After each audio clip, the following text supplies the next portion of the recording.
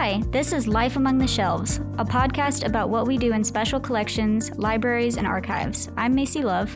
And I'm John Henry Adams, and we work in special collections at the University of Missouri. Today, fixing what's broken, repairs and enclosures. Special collections seem to hold, well, special items. With rare books, maps, and more, I would guess they need special care compared to things in regular circulation. When a book nearly 300 years old starts to show its age, what can be done to help it? With such a diverse collection of rare items, how does caring for them differ? It seems like having someone with the knowledge to care for all kinds of rare items would be important to not only libraries, but also archives and other fields. What do we do here in special collections to help preserve everything?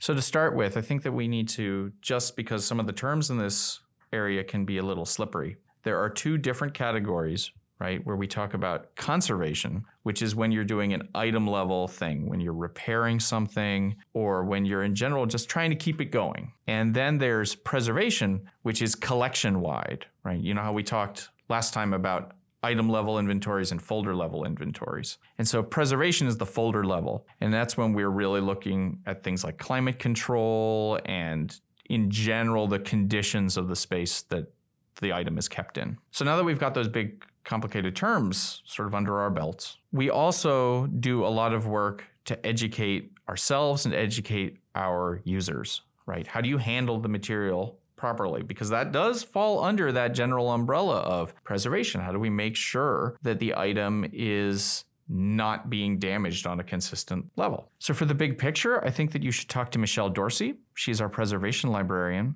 and she's really knowledgeable about this. She's been doing this work for 20 years. So she knows her stuff, and I think that she'll give you a really great foundation.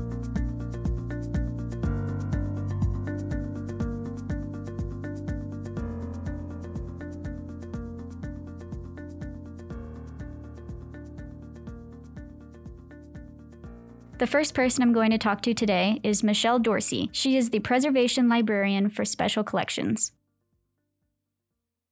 Why is preservation so important? What is your overall goal when repairing objects?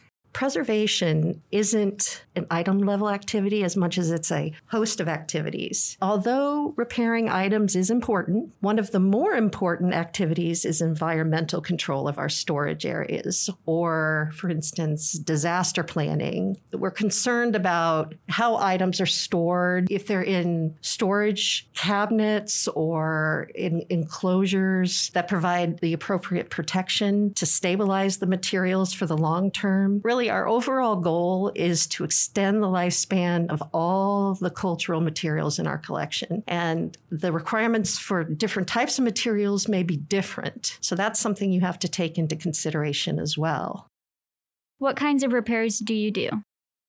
For the general collection, we do a variety of repairs from tightening the hinges to basic mending of tears and replacing the spine.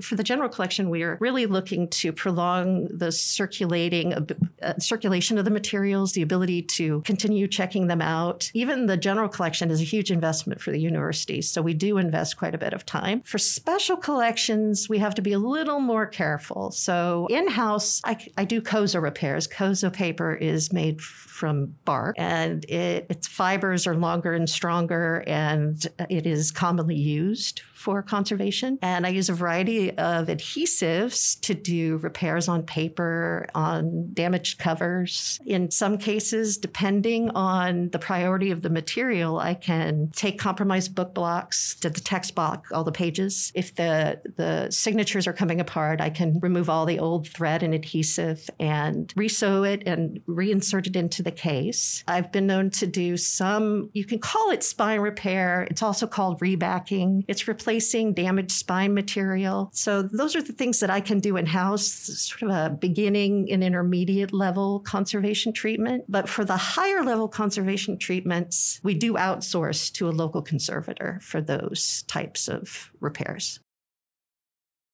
Do you think that the education of preservation was more widespread, it would be easier to implement these kind of things?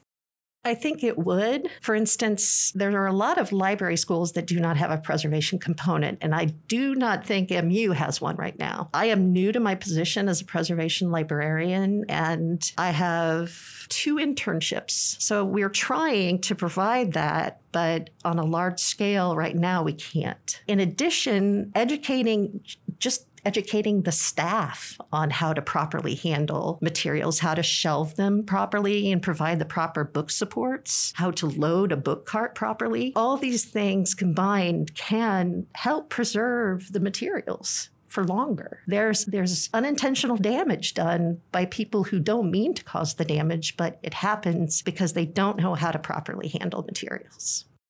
With so many things in a collection, how do you prioritize which items get attention first?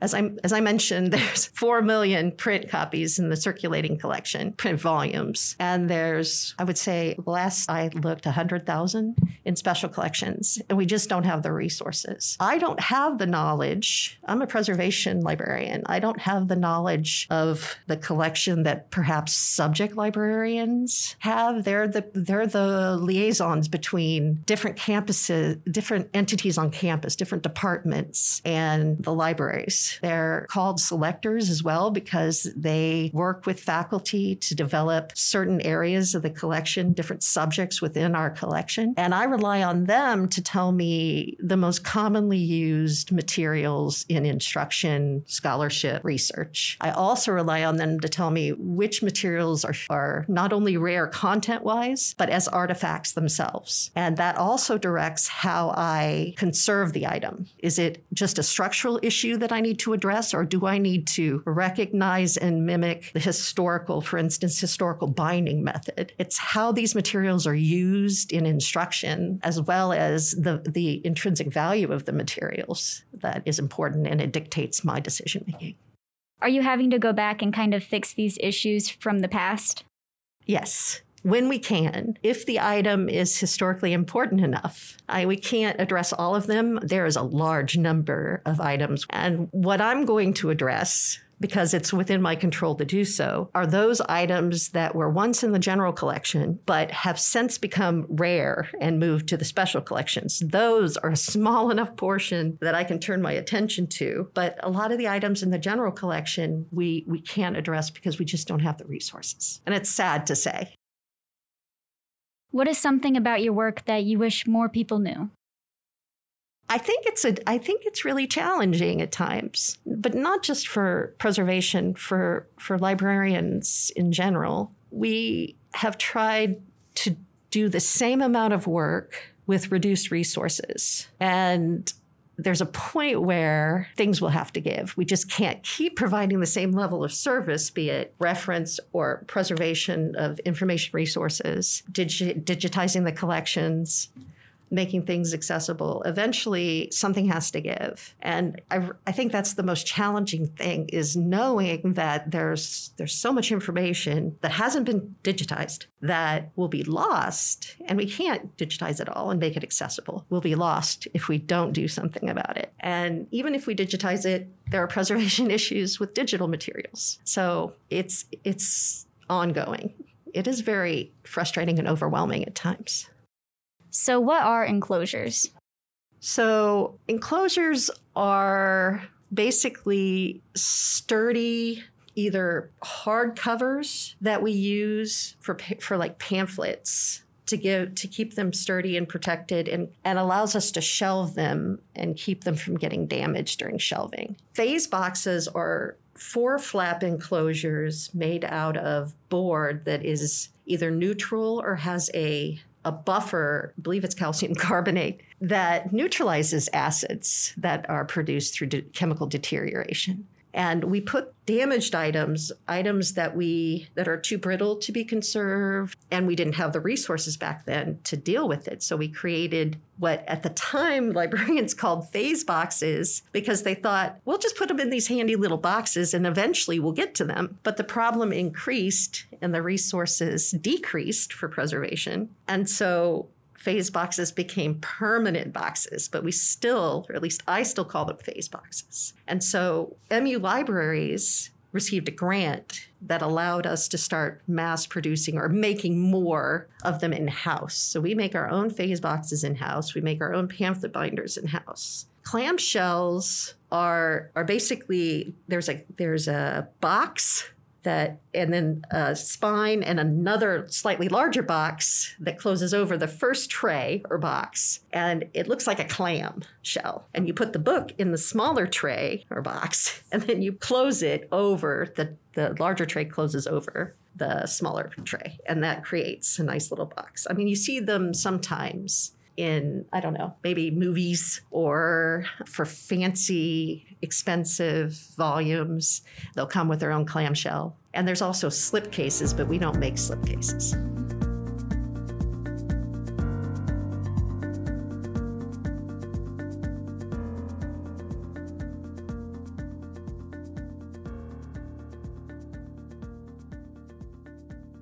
So you've had your conversation with Michelle. Any questions? Why are enclosures useful? Many reasons. So one of them is just physical protection, right? Whenever you take books off the shelf, they're obviously going to, just through friction, rub against each other. So putting an enclosure around them keeps that from happening. They're also going to offer physical support. So if a book is particularly fragile, then they can, well, they keep it supported, right? It's got an extra set of boards. Sometimes it can also help if you keep an object under pressure, if it's swelling or what have you. Sometimes keeping it clamped shut in an enclosure is going to help it in the long run. And then one of the aspects that you maybe don't think about that is less obvious is that it creates a layer between the item and the outside environment. So putting things in boxes helps stabilize them, and it helps slow their reaction to humidity or temperature shifts. Because although we always want things to be very stable, that doesn't always work. We live in Missouri. Missouri is not known for its stability in terms of either temperature or humidity. And so enclosures are going to add just that extra little layer of protection by surrounding the object with something that's going to slow the impact of those factors. Michelle mentioned that materials can be buffered. What is buffering? So buffering is when you take alkaline substances and you use them to negate acid. So you basically create a reservoir of alkaline. Alkaline items have a high pH, right? Because acid is our real concern. And so what will happen is that acid, whether it's being generated or is just statically there, will react with the alkaline substances and result in pH 7, which is better, right? Because pH 7, there's not going to be these chemical reactions. And you can buffer an item specifically, right, by saturating it with this, washing it in alkaline substances to clear out the acid. But you can also buffer the enclosures, which will then negate acid that they're in contact with, which is also great. So it's a general way of slowing acid-related deterioration. So Special Collections has Michelle, but does Archives have anyone like her? Not really, right? Michelle is, and we're very lucky to have her for this reason, Michelle is specialized in preservation and conservation. And Archives doesn't have that. They kind of do their preservation and conservation work as they go along. And I think you should talk to Anselm Huelsbergen. He is the university archivist, and I think he'll have a lot of insights for you.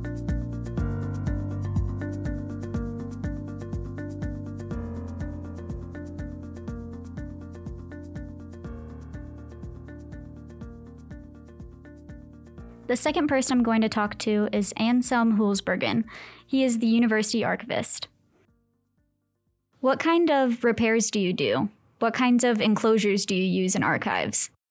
Well, I would make a distinction between repairs and enclosures. Enclosures are sort of our bread and butter. Everything that we do with archival records deal with an enclosure in some sense. So we have, I think the two basic ones are the folder, and then the other's a box. And mostly we deal with sort of pre-made file folders. That's the very basic piece of office paper, can be kept secure. And in a way, that's what enclosures do for us. They provide protection from handling and in storage and from the environment, especially from light for some materials. And then they also allow us to sort of follow in how a collection is arranged or created, even from the originator, the person that created the records. So they oftentimes, the basic file folder is the file unit. It's sort of the essential, the lowest level, if you will, of a collection. So we deal less with individual items in archives, but more with a bunch of records together that oftentimes are held in this file unit or in a file folder. So that's how we use enclosures. We tend to use pre-made enclosures. We'll make some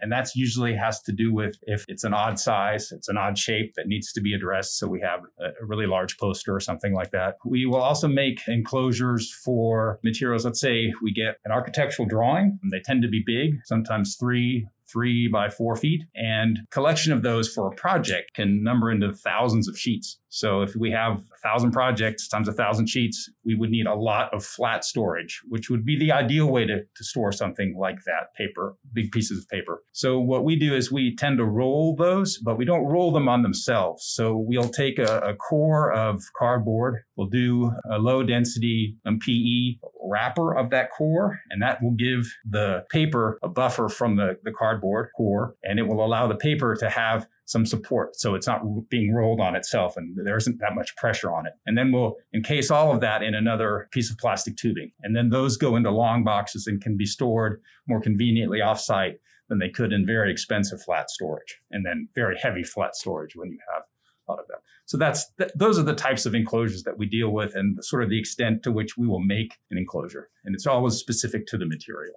In terms of repairs, we don't do that much conservation. We do more sort of generally preservation. But when we do, usually limited to mending of paper, and we'll use tissue. Usually we use heat set. Initially, when I started, the person that I learned with was still using like Japanese paper with some little wheat starch as a paste to join those. But we've moved over to a heat set that has an adhesive on it. And the real concern there is that it can be undone. So it's really a way to get a piece of paper, let's say, into a stage so that it could be encapsulated maybe, so we could put it in between mylar or polyester sheets so that it can be used still and can retain its form without further damage. And in terms of other repair work, we do some humidification of paper. Oftentimes you'll find a collection of photographs that has curled. So we introduce a little bit of moisture. We get just a plastic container, put a screen about halfway up on the container, put a little bit of water in the bottom, and then we allow over a period of time the moisture to be absorbed by the paper material.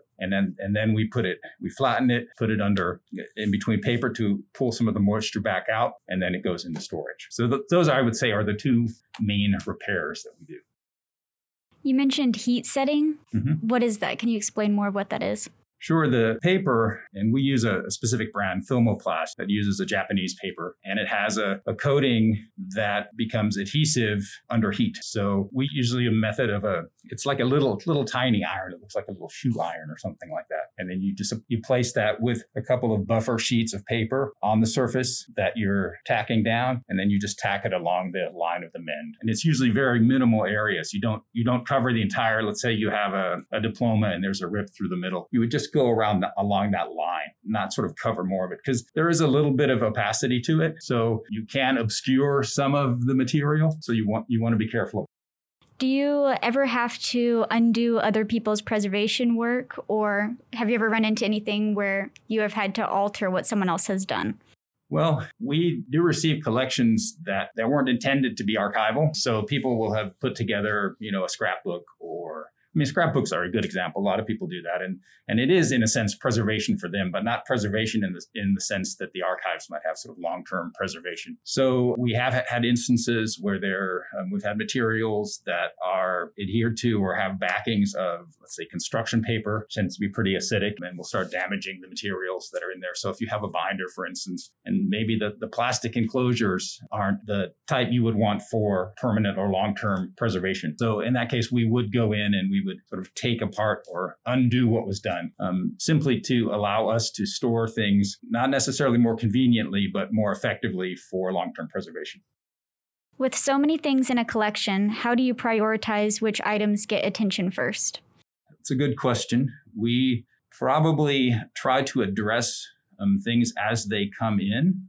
So as we get new collections in, we'll make a decision on what needs to be done urgently. And so an example here would be we hauled a bunch of records out of a garage of a former board of curator who wanted us to have his records, and they had gotten wet over time. So we had some old, fortunately inactive mold. And then as we processed the collection, first of all, we didn't want to keep that collection in with our other materials. So we made some preservation choices at that point. In that case, it turned out the easiest thing for us to do was to make copies rather than try to clean each of the pages, since there were so many that were affected. So it's really what's presented to us. And then obviously, when we go into storage and pull materials out for use, at times there's a tear in there that we didn't know, so we put it in an enclosure to allow people to use it. Or if something gets heavy use, we might make a digital copy, a surrogate to use in its stead. So those are really the aspects. New things that come in, get it examined for what we need to do with them. And then as collections sort of come back to life as they're being used, we'll work with them.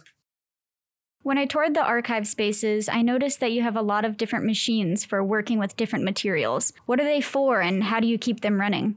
Well, the machines that we have are usually related to audiovisual formats, and we keep them running by using them and by regular maintenance. So we have a film editing table that needs to be fired up every month just to make sure that all the gears are still working. You need to check the bulb and things like that. And some things over time just will wear out. In that case, you either require another machine. We try to have it fixed, which gets more and more difficult with time. And sometimes we're lucky we already have a couple machines that we can either use to create one whole one or just switch to a second machine.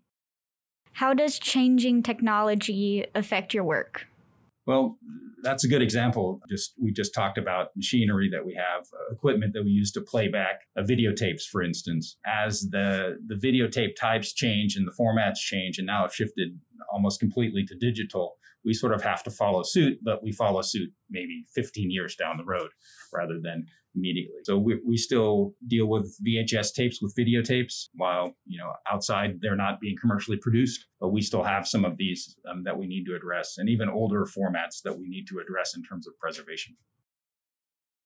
How did you learn these skills, and do you think it would be beneficial for more people in librarianship and archives to know the basics of preservation? I think for sure that in the sort of educational career of an archivist or even a librarian, it would be very beneficial that one takes at least one course in preservation, preferably with a hands-on component, so that when you're out in the wild, you're not facing things that you've never seen before, literally never seen before, rather than just read about. Because trying to translate a technique from the page, physically doing, oftentimes doesn't lead to the best result. So I think, and it's just, I'm looking back only on my experience. When I was working on my degree, it didn't have that opportunity. So I know that there are programs out there that focus just on preservation. But I think any library school, for instance, I would hope that becomes a component.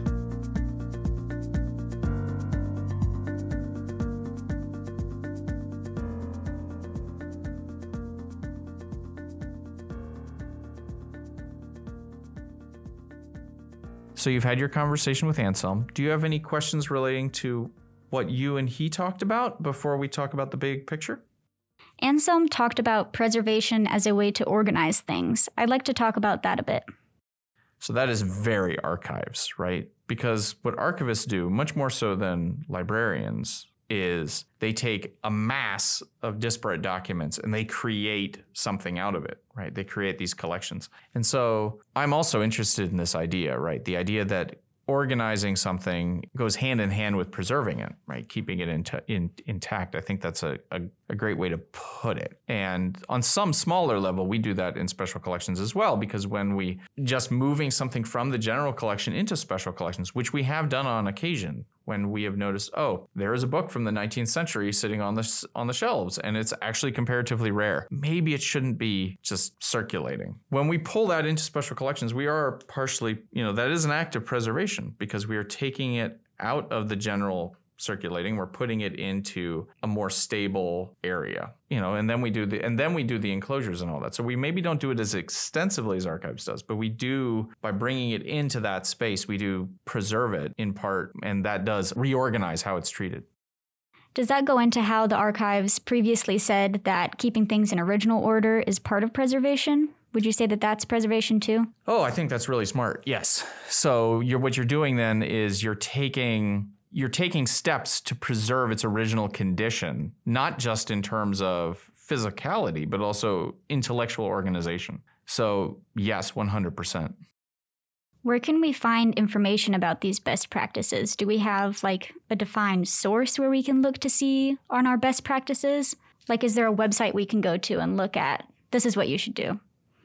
I mean, there's lots of different organizations and locations. One that I have personally looked at is I've looked at the American Institute for Conservation and the Foundation for the Advancement in Conservation, so AIC and FAIC. One of the problems in librarianship is that we have lots and lots of abbreviations. And after a while, you forget what they stand for and you just remember the letters. So I apologize if I do that to you. So the AIC and FAIC, their website is at culturalheritage.org, all one word, no hyphens or anything like that. And so they've got a lot of interesting resources and opportunities, and they keep track of workshops and things like that where you can learn more about this kind of work.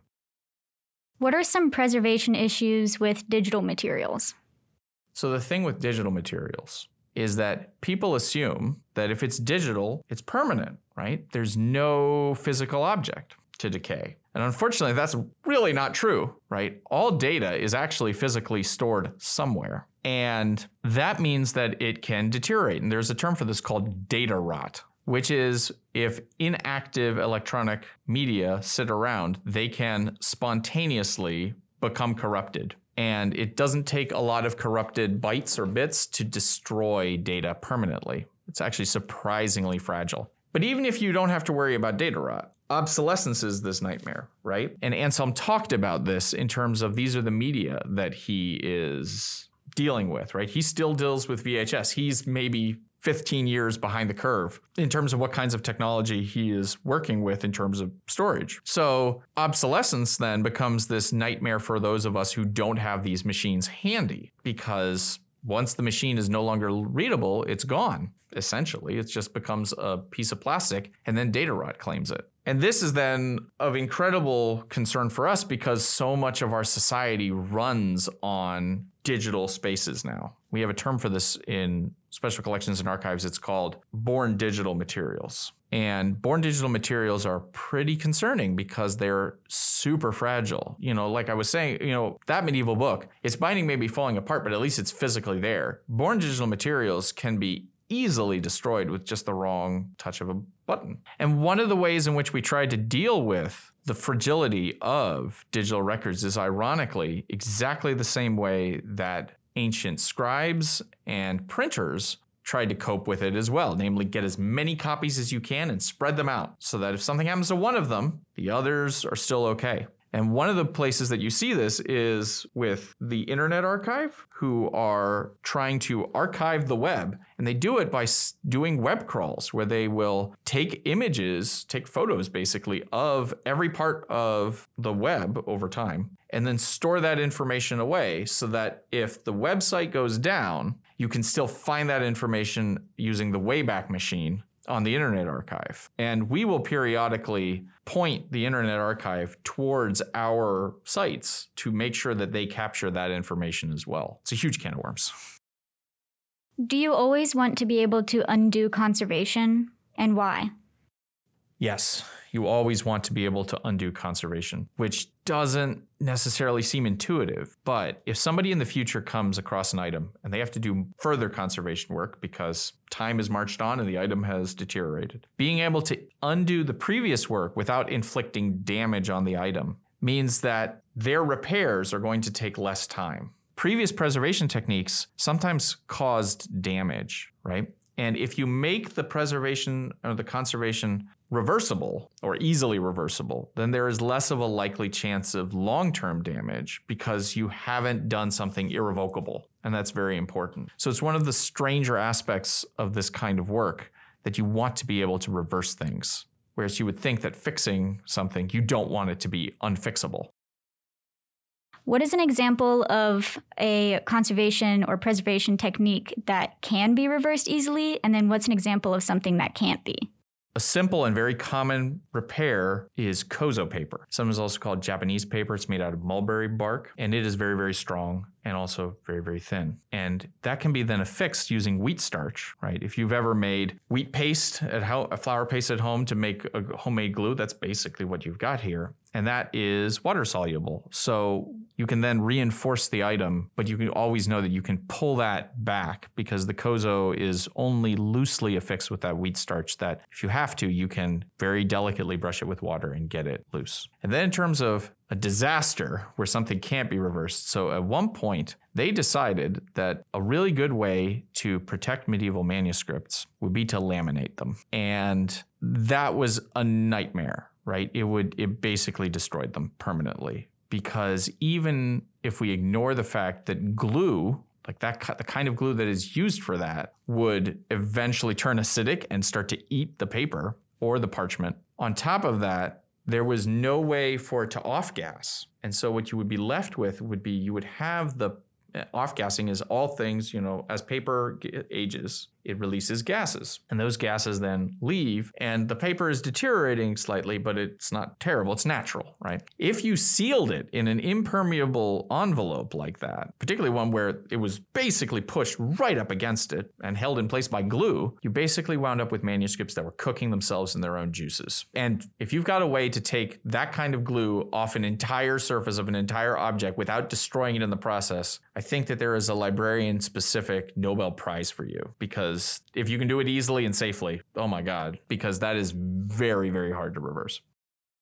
Both Anselm and Michelle talk about having to prioritize preservation and conservation as they go along in this process. And it seems like resources or lack of resources has a lot to do with this process of having to prioritize things. Absolutely. It's an ongoing problem that we don't have infinite time, infinite money, and infinite materials. So because we don't have all of those things, and we need all of those things to do this, we have to choose and select things because we have 90 to 100,000 items in the collection. In an ideal world, you would do loving conservation and preservation work for every single one of those. But that is a truckload of work and time and money, and we just don't have it. And that is unfortunately the world we live in, that we can't do it all, right? In an ideal world, I would have every single item in special collections would be encapsulated or in a box, all of it, just to add that extra layer of protection so that if you walked into our stacks, you would see nothing but a series of identical blue boxes. And it would be on the one hand a little bit of a bummer because things wouldn't look as pretty, but it would be better for their preservation. But there is no way that we could actually put all of them in enclosures. And that's a really low-level intervention just to put them in boxes. But we can't do that because we don't have the time and we don't have the money and we don't have the materials. And this is definitely like a problem for all libraries and museums, and it's not just here at Mizzou. Oh, for sure. Right? We don't have, that's the state of nobody has infinite time, money, and resources. The only kinds of institutions that can really pull that level of work off would be ones with really, really large budgets and really, really tiny collections. Like, just to think about it, right? If we have 100,000 items, I once worked out how long would it take to recatalog all of them, and that can be done relatively quickly. And I still came up with a number, something like 38 to 40 years of nonstop, full-time, all you were doing was cataloging. Making a conservation assessment and then conserving every one of those items would take vastly longer. It would be a huge task. So that was our episode on repairs and enclosures. We hope you've enjoyed it and that you've gotten some insight into the work we do. Next time, we'll talk about digitization and the MU Digital Library. Until then, we hope to see you in the library soon. Life Among the Shelves is recorded by Macy Love and John Henry Adams and edited by Joseph Sabo. Thanks to Michaelle Dorsey and Anselm Huelsbergen for agreeing to speak with us, and also to the Digital Media Lab at the University Libraries for giving us a space to record it. Our theme song is Motivate Me by Mixond, promoted by Free Stock Music. Life Among the Shelves is licensed as an attribution, non-commercial, share-alike Creative Commons license.